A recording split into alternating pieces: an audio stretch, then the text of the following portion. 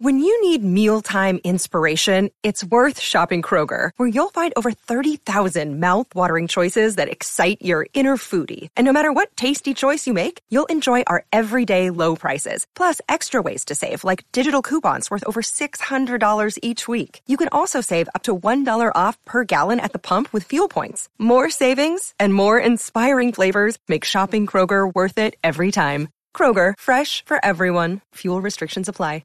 Jewelry isn't a gift you give just once. It's a way to remind your loved one of a beautiful moment every time they see it. Blue Nile can help you find the gift that says how you feel and says it beautifully, with expert guidance and a wide assortment of jewelry of the highest quality at the best price. Go to BlueNile.com and experience the convenience of shopping Blue Nile, the original online jeweler since 1999. That's BlueNile.com to find the perfect jewelry gift for any occasion. BlueNile.com. You're listening to the Voices of the Vic podcast with Ben Aiton and Mike Duffy.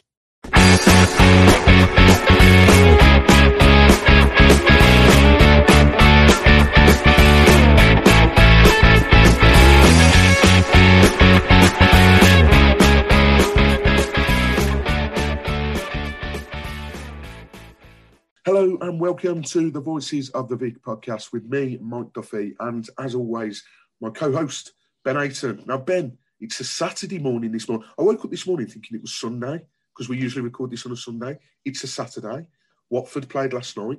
It was an old cliche of a wet, windy night in Stoke. Could we do it? We were able to do it. We won 2-1.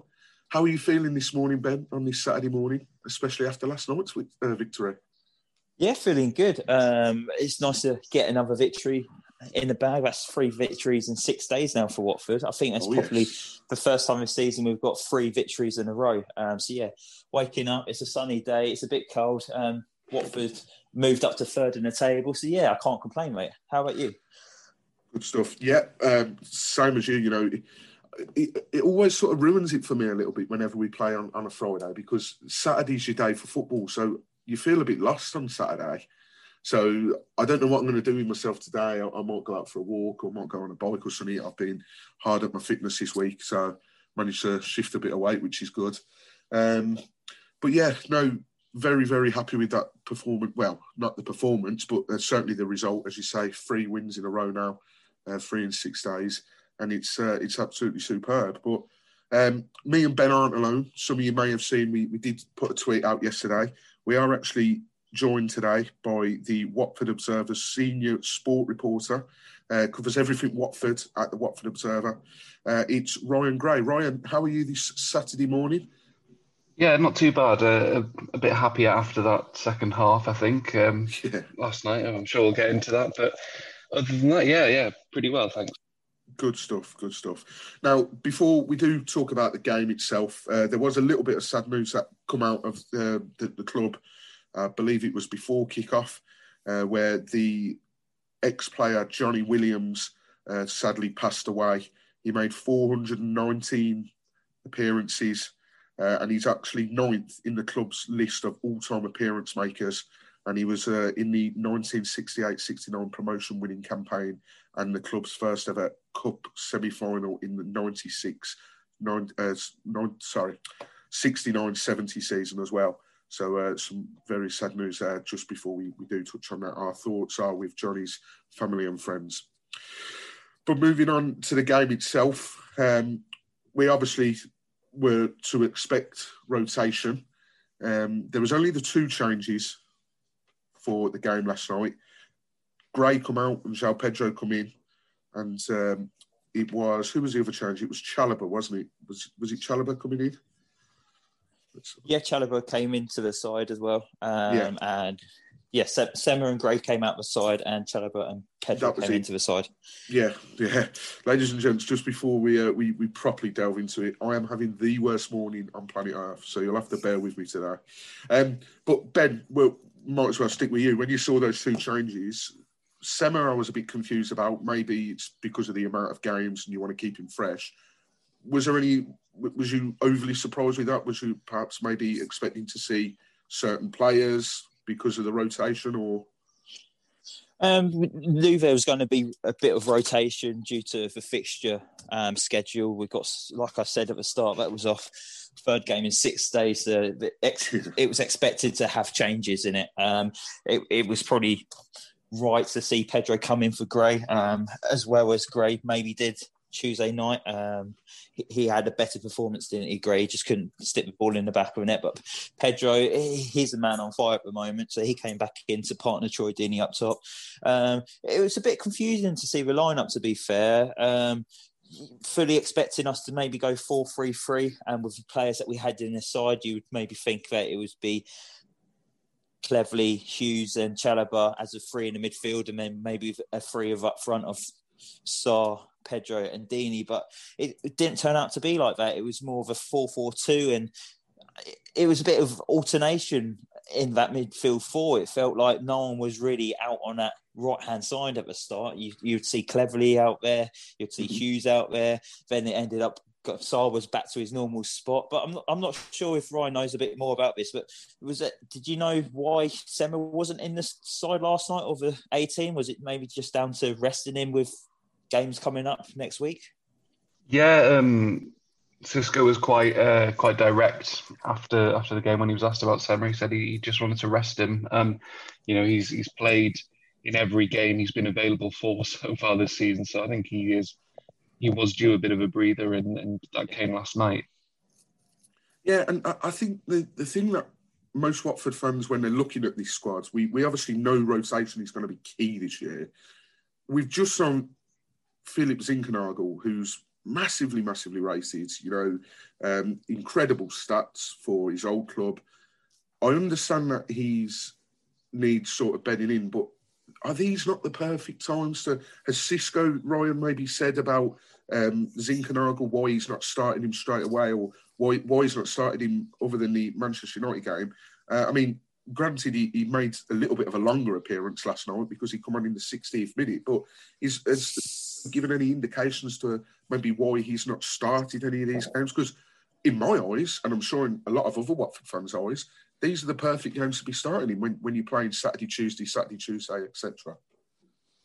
Yeah, I do agree. I think he should be perhaps given more of a chance. I know they're sort of, the idea is they want to bed him in gradually and get him used to the physicality of the league, and because he's been playing in Norway where it's a completely different game. They play mostly on all weather plastic pitches out there as well. So there is a lot for him to get used to, and I think that the idea is just to bed him in as gradually as they can. And while the rotation without him is working for now, then I think they're happy to be a bit more patient with it.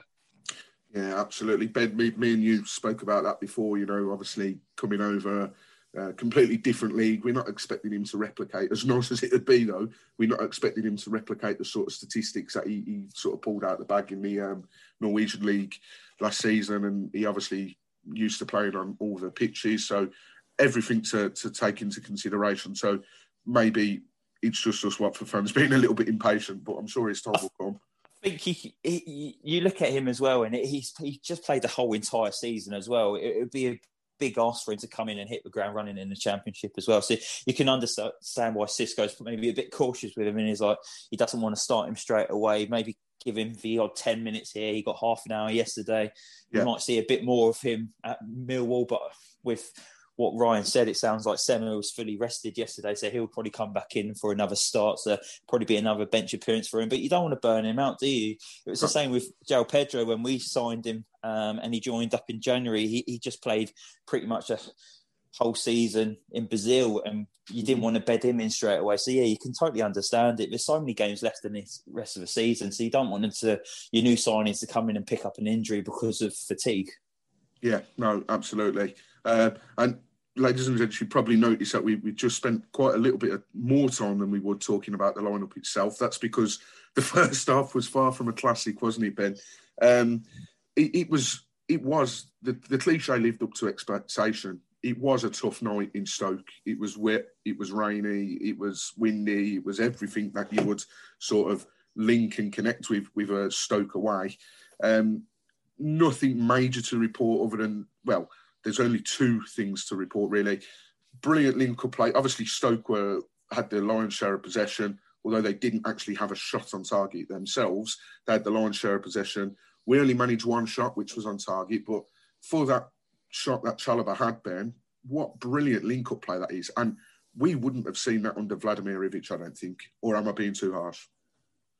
Might have been able to see it through Ivic if we had more time and he actually had more first-team players available to him. I do feel a little bit harsh for him still. Yeah. I still think the players at his disposal wasn't the players that Muniz has got now. But yeah, we might have seen it. But yeah, it was good interchange, wasn't it? It was between Messina, Chalobah and Hughesy, and Chalobah getting his shot away. And it was a good save by the keeper.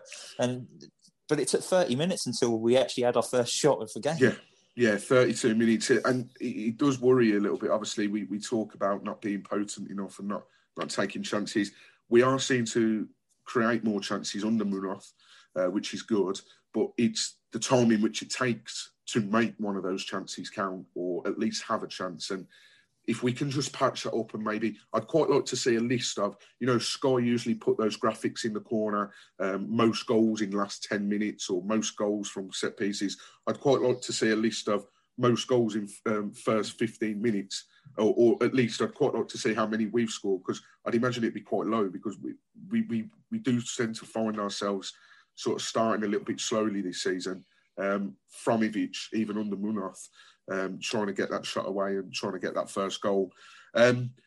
You mentioned there that 32 minutes had that chance. Ryan, how did we not get a penalty in that first half when Messina was rugby tackled by Norrington Davis, who is an ex-Luton player as well? He's already tasted defeat once to us this season. He's now tasted it twice. But how did we not get a penalty there? I'm still scratching my head about that one, to be honest. It was. It seemed pretty clear from where we were, and the referee was, in a very good position to see it. Honestly, don't know how that happened. I mean, there was a bit of a theme with Norrington Davis running through the match. He clashed with Deeney right at the start of the second half, where it looked like Deeney sort of accidentally trod on his foot as he ran past him trying to header a ball, and then there was a bit of a push and shove with Ismail Assar later on as well. He seemed to be out to cause some problems last night, and luckily I think Watford got away with not having that penalty. It was a bizarre decision because it seemed like a real stonewall one from where we were sitting. Yeah, and a lot has been made this season of the standard of refereeing in the Championship, and I never like to criticise referees, as I've been one for a number of years, a few years ago, so I never like to criticise them. But Ben, he's got to be pointing to the spot there, man. And the other thing as well, the EFL need to stop changing the referee appointments last minute, because it makes us look like we don't know what we're talking about. Because it was meant to be David Webb. I don't know if you noticed that, Ben, but it was Ollie Langford in the end. But either way, he should have pointed to the spot there. I'm sort of scratching my head. How has he not done that, Ben?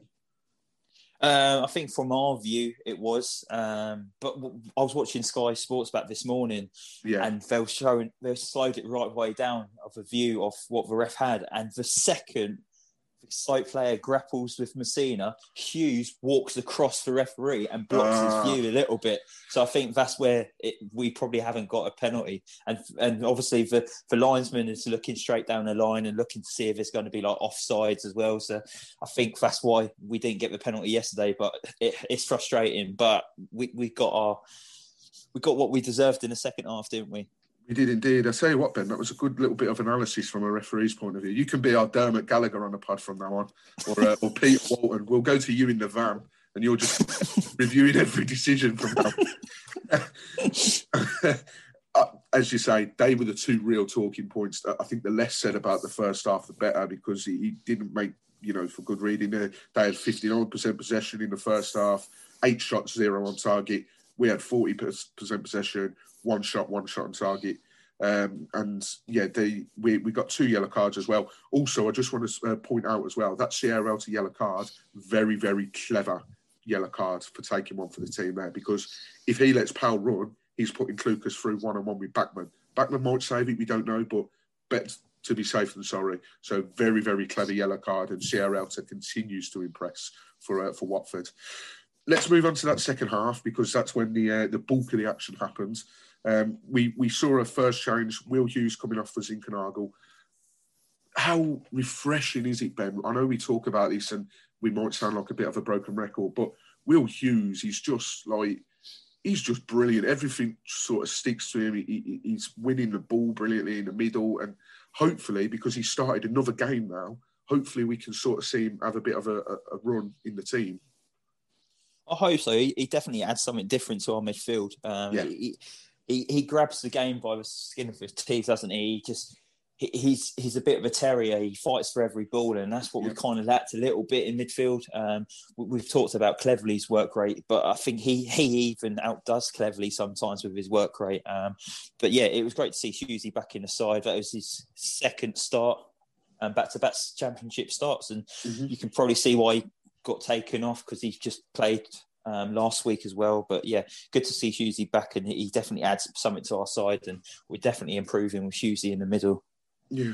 And Ryan, I want to ask you, sticking with the subject of Will Hughes, has Xisco maybe pointed out anything in press conferences why it may seem a little bit sheepish to maybe starting more? I know he's returned from injury and you have to be careful, and it's sort of that old sort of saying of wrapping them in cotton wool, but Hughes, we've not seen a sort of long recovery, sort of return from injury like this for a while. Has Xisco maybe said something that you think, okay, that's why he's only starting here and there, and when he is starting, he's coming off at X time? And has he pointed anything out at all? Or? Well, I know against in the last game he didn't start. Was it Barnsley he didn't start? There's been so many games. Exactly. Yeah, I'm trying to losing track myself. Or maybe the game before. I know he'd been unwell in the week beforehand, and so he hadn't actually trained. So I think that he's just had rotten luck, really, hasn't he? Because he's obviously, if everybody's fit, he's one of the first names on the team sheet, you'd imagine.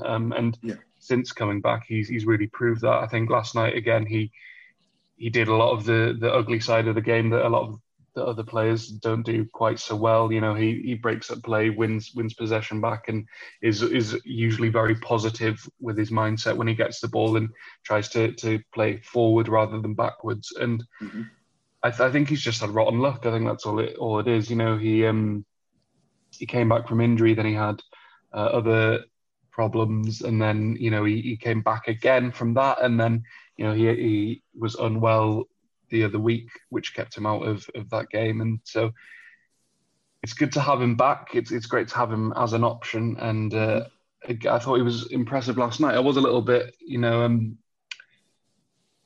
when he was taken off last night, I wasn't sure it was the right decision. It turned out to be a good call in the end, but he's definitely one that I think Xisco wants to keep fit now that he has him back.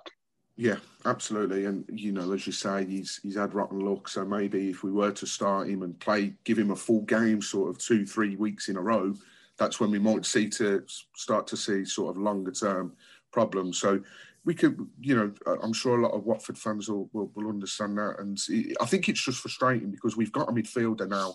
Obviously, I'm not comparing him to Capoue, but Capoue they called him the octopus because he was able to get intercept from anywhere. So it's really, really refreshing to see a midfielder getting stuck in. So 3 minutes after that change, the Zinkernagel change, the inevitable happened. It seems like it's happening a lot recently, Ben. Troy Deeney winning, he didn't win the penalty, but Troy Deeney creating a chance which won us the penalty. I'll talk about Troy Deeney in a little bit, but first of all, that ball he played over the top for Sarr, absolutely superb.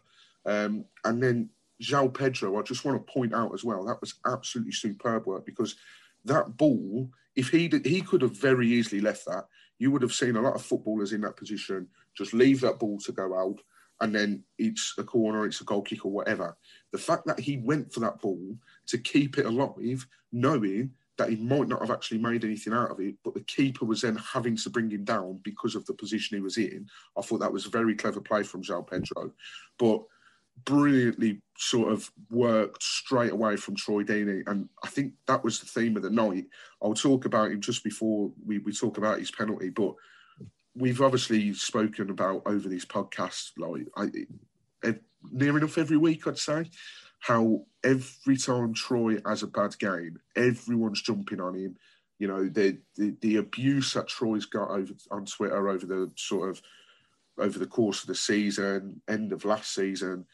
And are we maybe seeing him, because Munoz is playing him deeper, he's sort of coming in, winning the ball and creating these passes, and some of the passes last night, you know, for Sarr's goal as well, we'll talk about. But I thought he was absolutely incredible. And I think that he will benefit playing in a deeper position. This position that Munoz is playing in him at the moment seems to be his best position. Do you agree, Ben? I thought he really struggled in the first half, to be fair. I thought the second half he was outstanding, but first half I thought he was quite slow.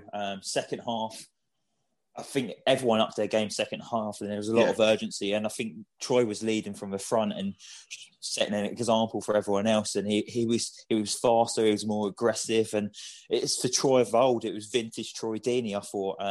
With the 2 assists yesterday, it was like Troy Deeney turned into Bruno Fernandes with that little chip over the top for Sarr to run onto, and then we won a penalty after that. And then I know I'm jumping ahead of myself a bit, but for the second goal as well, what a lovely weighted pass through to Sarr. And it was just reminded me of the first season we got promoted, and we was playing away to Newcastle at St James's Park, and Troy did an identical assist there where he slipped the ball down the side of the defender and the Gala ran onto it to pull it into the back of the net. And it was good to see that we can still rely on Troy, because there is doubters. There's a lot of Troy Deeney out people. But yesterday, I think second half, he shows what he can still bring to this side. Absolutely. And his experience is key. You know, we had Tom Wicks on, the editor of the Golden Pages last week, and he outlined it.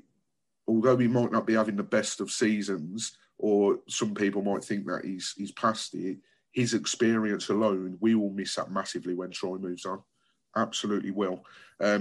Also, you mentioned that goal, which we'll talk about in a second, the Ismail Assar one. I thought it was the pass, the weight of the pass, I thought that was identical to the one where he put Sarr through one-on-one against Liverpool.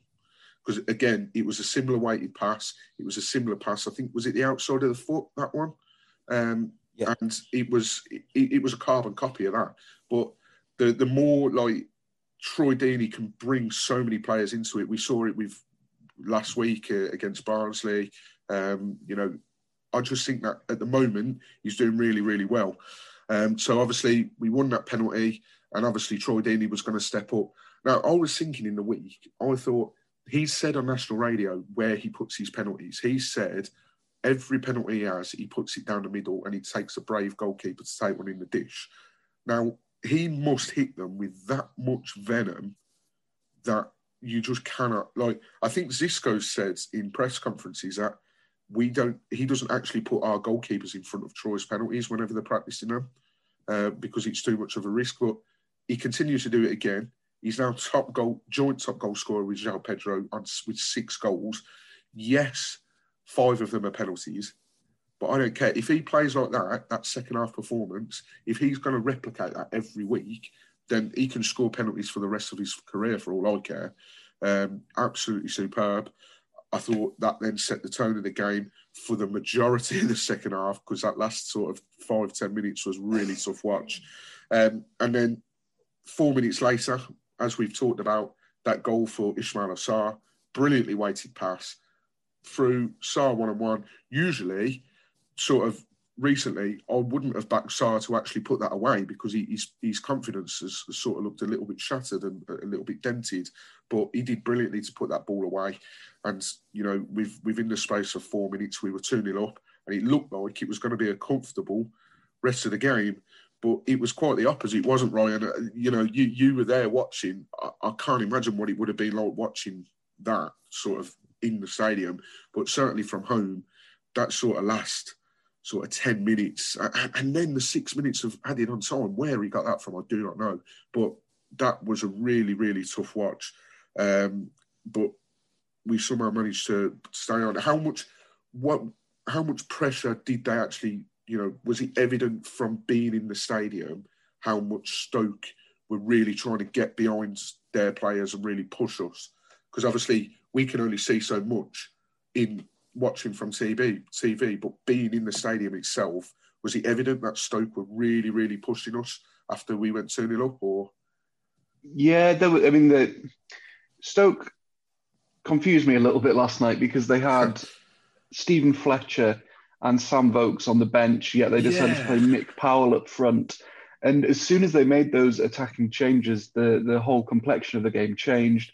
And Stoke looked a lot more threatening, and obviously Stephen Fletcher got the goal. What I don't think helps the situation was a couple of Munoz's changes, and maybe that's something that he's still learning. He's still relatively new to management, and that's something that I'm sure he'll get to learn and get to grips with the more he works. But it just making those defensive changes, bringing on Ngakia and Cathcart, I thought it maybe upset the balance of that defence a little bit and allowed Stoke to find a bit more space. And it was a very nervy final 16 minutes in the end it turned out to be, after Fletcher scored. And they did well to see it through. But perhaps I think it'll be one where that Munoz reflects on later on and thinks maybe I could have, stuck with the defence that was doing well up to that point. And, you can understand him wanting to make the changes with a game coming again on Tuesday night and, Saturday, Tuesday cycle starting up again. And but it is one where I think they maybe would have benefited from keeping Sierralta and keeping Femenia on the pitch. Yeah, well, I just want to stick with you a moment, because when Sierralta come off, it's very rare, as you say, that you see like-for-like defender unless there's an injury. You could understand maybe if he brought a midfielder off and put a defender on, or he brought a striker off and put a defender on. But like-for-like, it is very rare that you see that, and same with the Ngakia switch. Sky alluded to, or at least that's how I took it, that Sierralta might be carrying a knock. Is that something that was evident when he come off the pitch, or...? No, it didn't. He came straight off. From where I was sitting, I didn't see him. Usually if a player has a knock, you see them immediately go down the tunnel, get themselves an ice pack, and come back, and then they'll be sat for the rest of the game, sort of icing whatever knock it is that they've picked up. But he seemed fine to me, as far as I'm aware. It was just resting him, because he has had so much game time lately, and he's still relatively new to English football. Absolutely. Well, thank God for that, because I'll tell you what, that would have been a blow if Sierralta did pick up a knock. But Ben, we've just mentioned it there, Cathcart coming on. It's great that he's coming on and getting game time, but it is a bit of a risky thing to do, isn't it? You're trying to hold on to a 2-0 lead. Stoke were always going to keep pressing us regardless of the scoreline. And Craig Cathcart's just been out for how long with an injury. So was you perhaps a bit surprised to see him bring off Sierralta as well?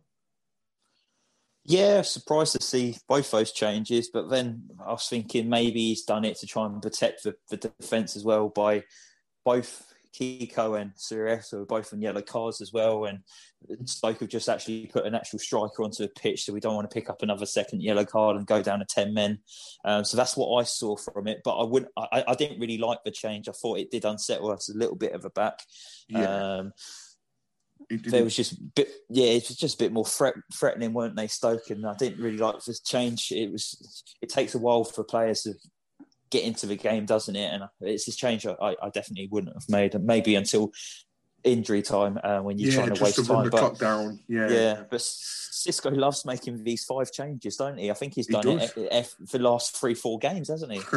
Well, it wasn't long ago we were moaning about Ivic not doing that. I think, was it at QPR he didn't bring on all 5 subs, and we was like, why is he not using all 5? So now we've obviously got the opposite effect with Munoz. What was sort of saying, you don't need to use all 5. We will talk about one of the substitutes in a little bit, because I don't know if anyone else noticed it, but I certainly did, and perhaps sums up his spell so far. Ryan mentions, obviously, they had Stephen Fletcher on the bench. They had Sam Vokes on the bench, which really surprised me as well, because those two have got goals in them. Fletcher hadn't scored since the Reading away game, which was back in November. So it was nailed on that he was going to score against us.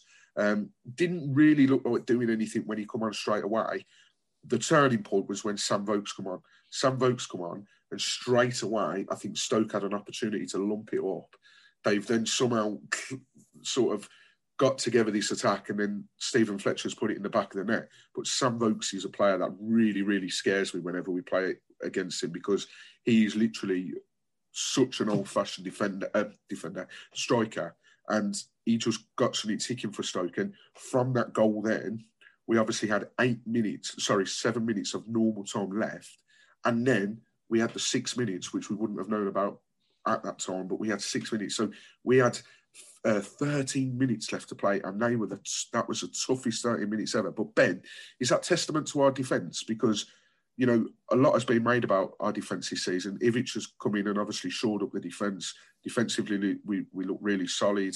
I think we've got one of the best defensive records. I think it's away from home, even though we've sort of scored the fewest amount. We've also conceded the fewest amount as well, I think. But testament to our defence, because Stoke were just peppering us. They've got big lumps of Stephen Fletcher. I think they still had Nick Powell on the pitch as well. He's a big lad. Then you've got Sam Vokes as well. So was that testament to our defence, Ben, as how well they're doing this season? Yeah, they stood strong. Maybe the Watford side last season when we was in the Prem, when you concede, it would be a bit shaky, wouldn't it, for the next couple of minutes afterwards, and they would look to concede again and maybe again after that. But yeah, they stood strong yesterday. They're all working hard for each other this season, aren't they? The defence, they're looking very solid, and yeah, it's got to go down to Ivic. Really, he's really sorted out that defence for us this season. But I did like that change that Cisco did do. He did bring on Ben Wilmot, and he sat in front of the defence, really, didn't he? He was playing defensive midfield, it looked like.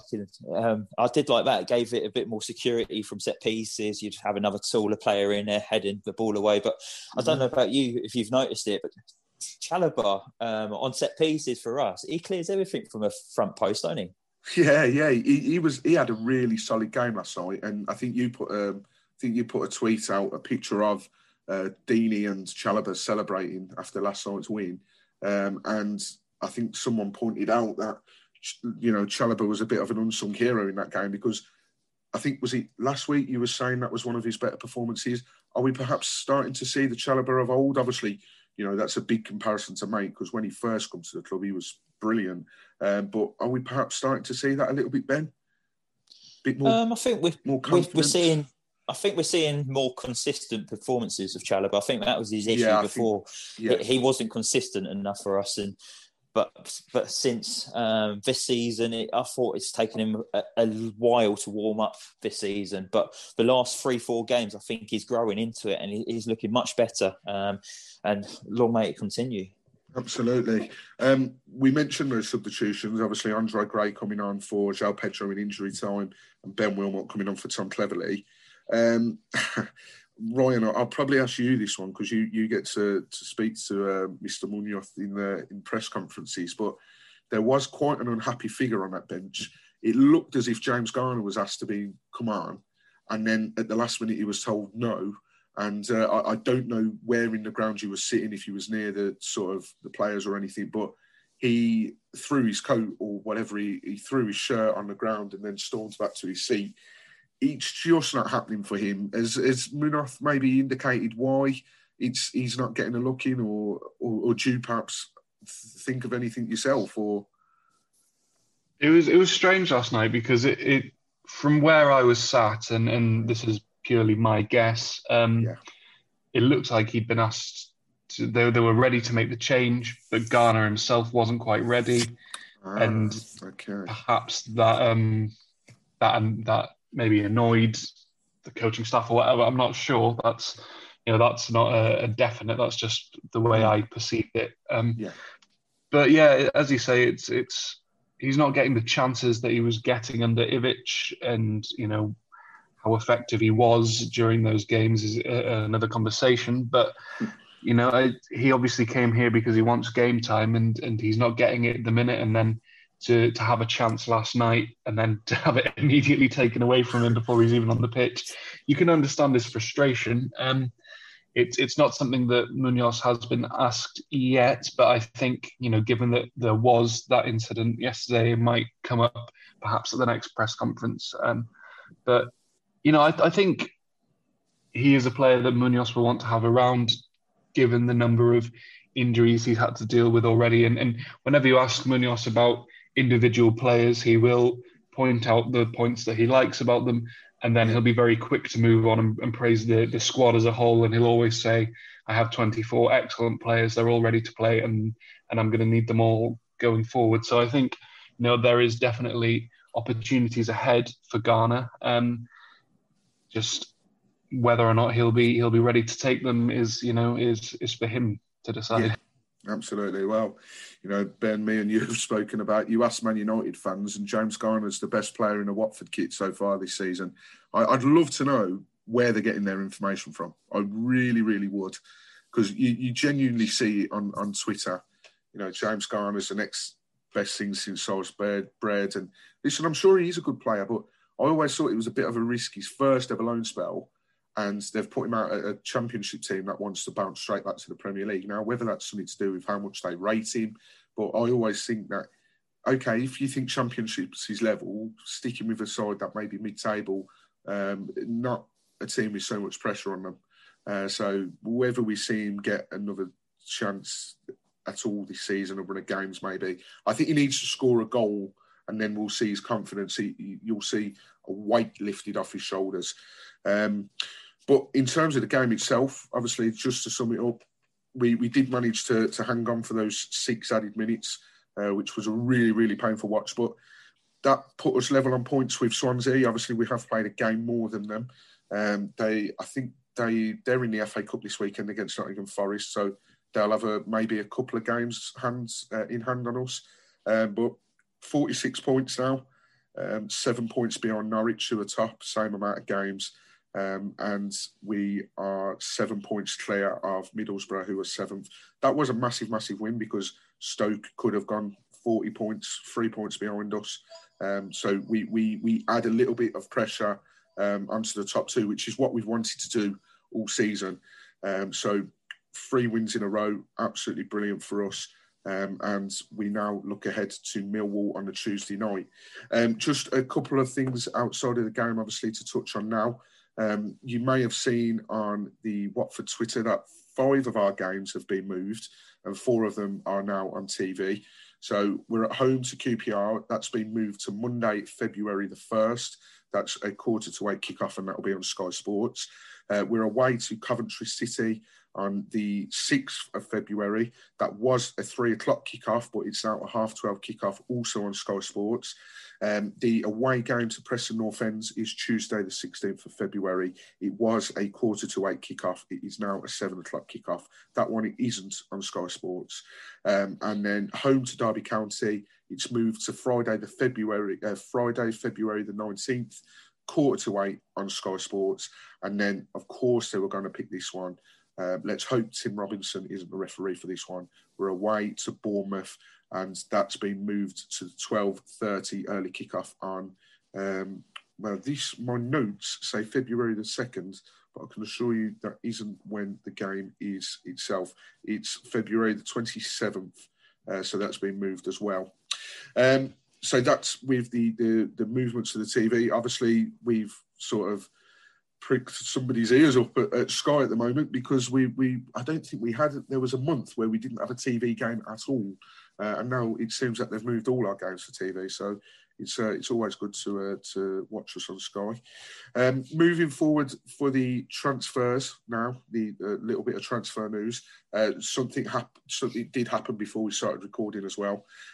We know that Glenn Murray is currently training alone whilst looking for another club. The Athletic Adam Leventhal tweeted that. Not a massive surprise, Ben. When he was brought in, we were perhaps a little bit. I mean, it happened so quick, and without us really hearing about it, we were a little bit surprised. You thought it might work out because he's got the pedigree of a striker that will score goals at this level, but it's just not worked out for him here, has it, Ben? No, it hasn't worked out for him, but I think we signed him really quickly, didn't we? And I think we had one eye on Troy Deeney possibly leaving that transfer window as well, and we wanted maybe another big man to replace him up front. That's the only reason why I think he's probably hasn't featured as much. Troy Deeney stayed at the club, and Glenn Murray hasn't really got a look in. I don't know what you make of that, Ryan. Yeah, I think you more or less hit it on the head there. He was brought in with the expectation that perhaps either Deeney or Gray, or maybe even both, were going to be heading out during the summer, and then both ended up staying for one reason or another. And he had a couple of opportunities early on, and it didn't really work out for him.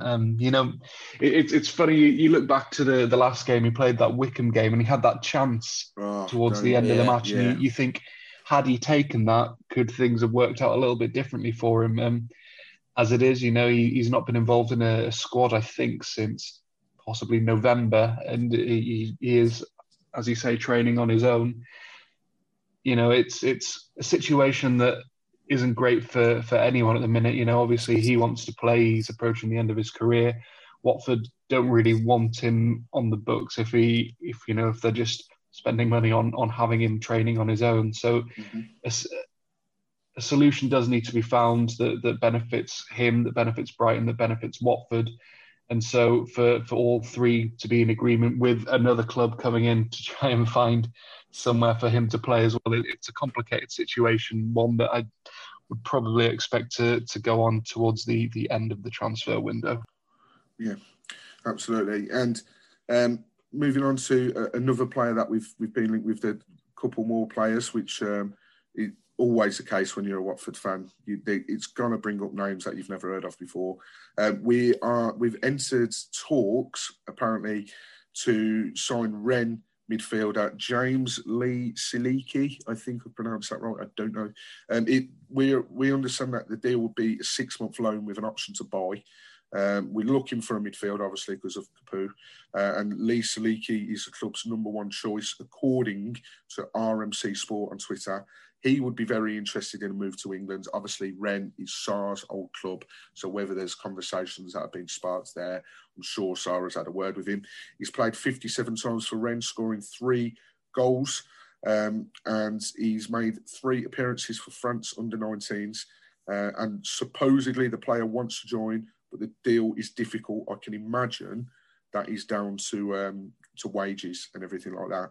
And we were rumoured to have him back in summer 2019. Now, Ryan, is that anything? Has anything been cropped up there at Watford Observer about these guys? Is it still early days, or what are any potential sticking points that you know of? As far as I'm aware, or from what I've been told, it is still sort of early stages, and nothing has progressed too far beyond discussions. Watford are looking for someone to replace Etienne Capoue, and whether this guy is the answer is, someone obviously thinks it might be. It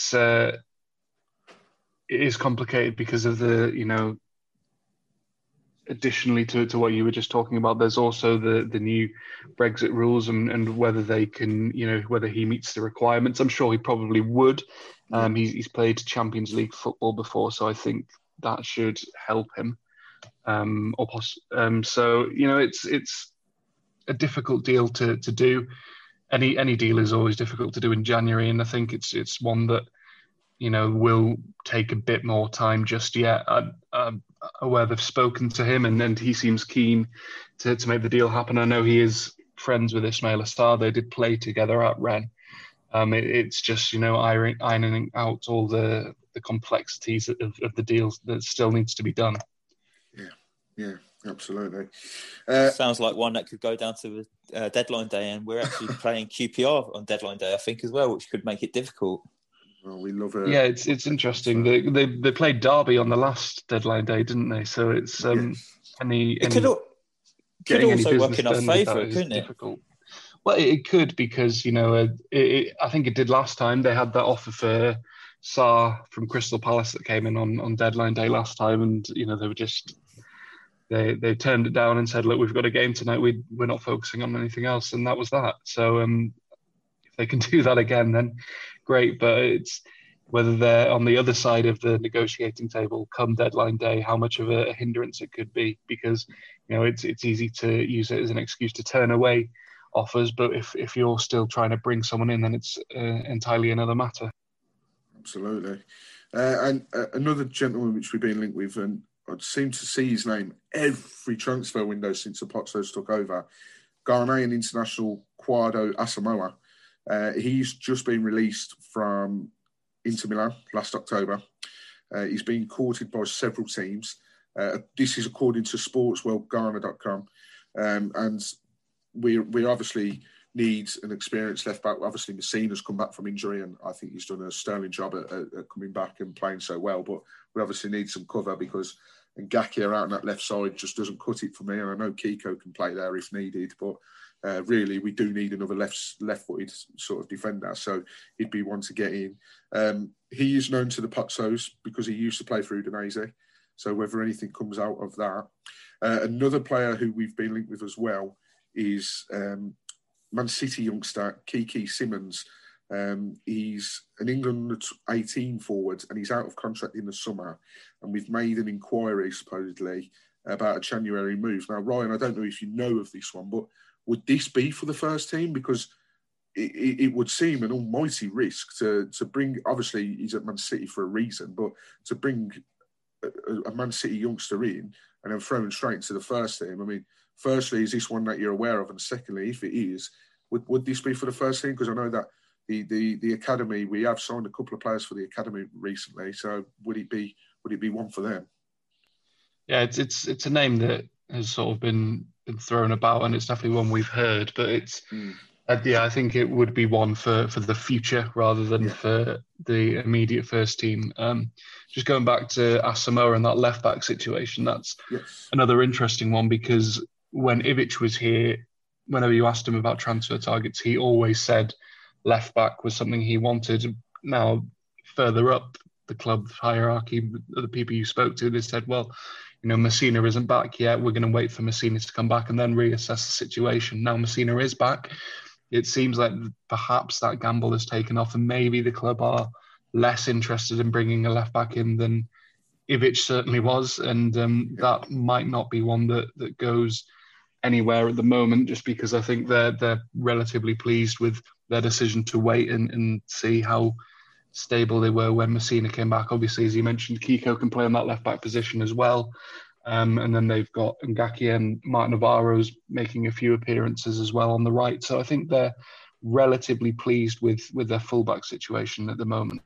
Yeah, absolutely. Well, point well made. Obviously, Ivic was screaming out for a left-sided player, but didn't happen for him, unfortunately. But I think, as you've rightly pointed out, we have a lot of players that can play in that position if worst case scenario was to happen. And then the last sort of bit of transfer news, obviously he was going to be linked with us. Matej Vydra. We've found out that before, literally, Ben messaged me this just before we started recording. Adam Leventhal and The Athletic have reported that there is interest in taking Matej Vydra on loan. We did see earlier in the week that there was perhaps a deal. It was very early on, but a deal where Josh King from Bournemouth would be going to Burnley and Vydra will be going the other way. How true that was, I don't know. I really hope he doesn't end up at Bournemouth, but interest is there to take him back on loan for a third time he will be at the club. Ben, I know it sounds like a stupid question, but we do see this bandied around a lot on Twitter, and there are some mixed reactions. Would you actually take him back at Watford? Do you think he would do as well as he has done in his last two spells? I think he'll be better than a certain striker we have been playing up front lately. But I don't know if he's the answer long term. I think a loan spell could be good, but would you want him if we got promoted in the Prem? Is he going to play week in, week out? Is he the kind of striker that you need? I'm not too sure on that. And like people say, do you keep going back to X's? We've tried it with managers and it's not really worked out. Do we try it with do we try it with Vidra and see if that works out? But I do definitely think he's better than that one striker we've got. But long-term wise, is he for the answer? I'm not too sure. Yeah, it's an interesting one. Ryan, do you think that if he was to come back, do you think that he would hit the ground running like he has the last couple of times, or is it a bit of a no-go, do you think? Well, he is known to the club as a player who, he has been successful during his spells at Watford, and he has an affinity with the club. He's obviously well liked by the supporters. So I think it is a move that could potentially work out in the short term. I don't think it is one for the long term. I agree with that, and I think a loan deal would be best, certainly for Watford. As I understand it, Burnley are a lot more keen to, if they are going to get rid of him, for it to be full-time, and then they can bring in a replacement. I'm aware that there have been a number of people have contacted Burnley about Vidra, one of them being Bournemouth as well as Watford, and you wouldn't like to see him go to a relegation rival. It's the situation with him is interesting because he obviously wants to leave Burnley because he's not getting the game time that perhaps he feels he deserves, and the performances that when he has been given a chance at Burnley have been quite good. But then will he get that game time at Watford, given that the striking options are already it's quite a saturated market. We've already spoken about Glenn Murray training on his own because he can't break into the first team. It just seems like a bit of an odd one to me. And I have been told this morning that it is something that has happened. Watford have made contact and they're still apart on a number of issues with Burnley, but it is an interesting one and definitely one to watch. Yeah, definitely. As you say, Burnley want to get rid of him sort of full-time, sort of as a transfer, where I think in an ideal world, if we were to bring him back, I think a loan spell would be ideal. Because as you say, we've had him before. It's not really worked out for him in the Prem, and the aim of this season is to get to the Prem. So while he might be good for getting us there, we might be stuck with him next season when we perhaps don't really want to play him in the Premier League. So, as you say, Ron, it's a very, very interesting one to keep an eye on. But, that's the transfer news so far. As always, Watford seems to throw up links here, there and everywhere. I did notice how Max Watters did actually sign for Cardiff City in the end, not Swansea City, as I said the other week. Little bit disappointed we missed out on him, but let's see if the gamble pays off for Cardiff City. Just quickly before we do end the show, I just very, very quickly want to touch on Tuesday night. We're back in action again. We're at the Den. It's rearranged. I can't think why it was rearranged to start with. I'm not sure why it was. I think it was to do with COVID. Millwall had a number of players that contracted COVID and coaching staff. So, they had a couple of games postponed. Yeah. 5 points from their last 5, Ben. Millwall, they're sitting in 16th place, 29 points. Another tough away game. We've had some ups and downs at Millwall over the years. We've had some brilliant away days, cast your mind back to the 14-15 season. What a day that was. And then cast your mind back to 17-18 season in the Cup under Mazzari, where they absolutely played us off the park and beat us in the Cup. So, we know it's a tough place to go. Tuesday night away at Millwall's never easy. A little bit more satisfied that there's no fans, because if there was fans, it's an intimidating place to go at the best of times, let alone a Tuesday night. But how are you feeling going into that one, Ben, considering we've won 3 on the bounce and Millwall are perhaps not particularly doing very well themselves, which is very surprising, may I add, as well, because Gary Rowett seems to usually, do wonders wherever he goes, but they've got the 4th worst home record in the league. I must say, I am gutted that we're in this COVID situation and that, because Millwall is by far my favourite away day in the Championship. Yeah. I absolutely love it. A good couple of pubs along the Thames that you can go to before you head it off to Bermondsey. And it's a proper old school away game, isn't it? And for Millwall fans, they make it intimidating, don't they, for any opposition players to go there. And I think we've played them a few times on a Tuesday night. I think I've been there a couple of times on a Tuesday. But yeah, it's a cracking away day to do. But yeah, it's going to be very different with no fans. It could work in our favour with no Millwall fans there. I still remember going back to the games you've touched upon, Ian Holloway, when he was manager there. That was a 2-2 game, that was. Yeah, I think they scored late on in the game, didn't they? Marty Wolford scored in like the 83rd minute or something. He was, not good. Yeah, he loved that, didn't he? But yeah, going to this season, it's going to be a tough game. Millwall started the season well, but they've kind of dropped off lately. But they lost time out. They've just picked up a 1-0 away victory at Huddersfield, which is a good victory, isn't it? It's a hard place to go to, Huddersfield as well. So maybe confidence could be with them a bit. They've got a clean sheet on the road. Who knows? It's going to be a difficult game again. It's always difficult when you play Millwall. Absolutely. And Ryan, do you think we can expect even more rotation, maybe more changes and two again at Millwall on Tuesday night?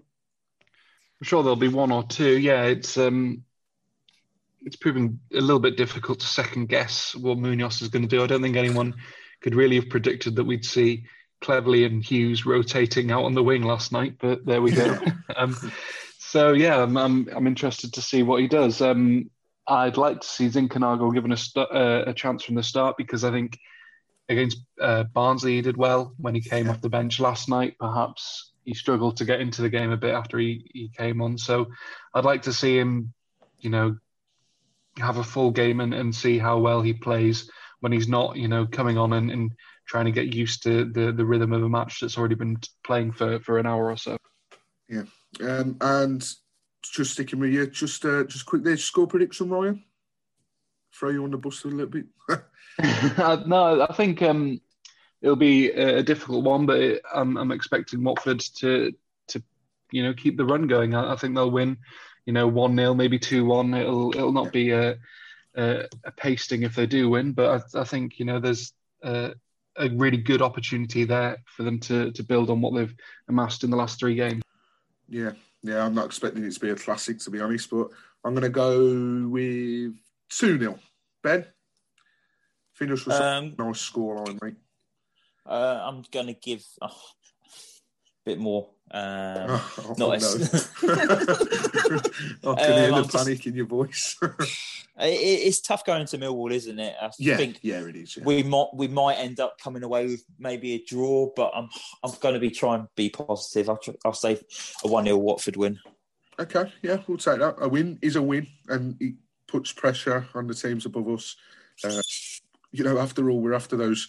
Ideally, we're after top spot, but top 2 will do. So we're level on points with Swansea now. So hopefully they lose their game in hand on us. But yep, under no illusion, it is going to be a tough game on that Tuesday night. But that's it for this week. Thank you very, very much for joining us, as always. Massive, massive thank you to our special guest, Ryan, from the Watford Observer, for joining us today as well. A pleasure. Good stuff. I hope you have safe travel back to I assume, is it Hertfordshire you're actually living in, or? I live in Berkshire, so not too far away, but just a little bit further. Yeah. Well, we wish you a safe journey back from Stoke this morning. But yeah, the next time that you'll hear from us guys, it will be to speak about the QPR game. Where we will have another special guest, and we'll obviously announce that the day before on our Twitter and Instagram feed. So make sure you keep an eye out on that. But yeah, hopefully next time we'll be speaking about 4 wins on the bounce. We will also be speaking to a Coventry fan. We were due to get a Millwall fan on today, but unfortunately they didn't get back to us, so it's a little bit annoying. So we haven't forgotten about those fan interviews, because we do like bringing those guys to you guys listening at home. But thank you as always for listening. It's been an absolute pleasure speaking to you. Another win for Watford. More pressure mounted on the top 2. Hopefully this is the start of something good. Take care and enjoy the rest of your week, guys. Bye-bye.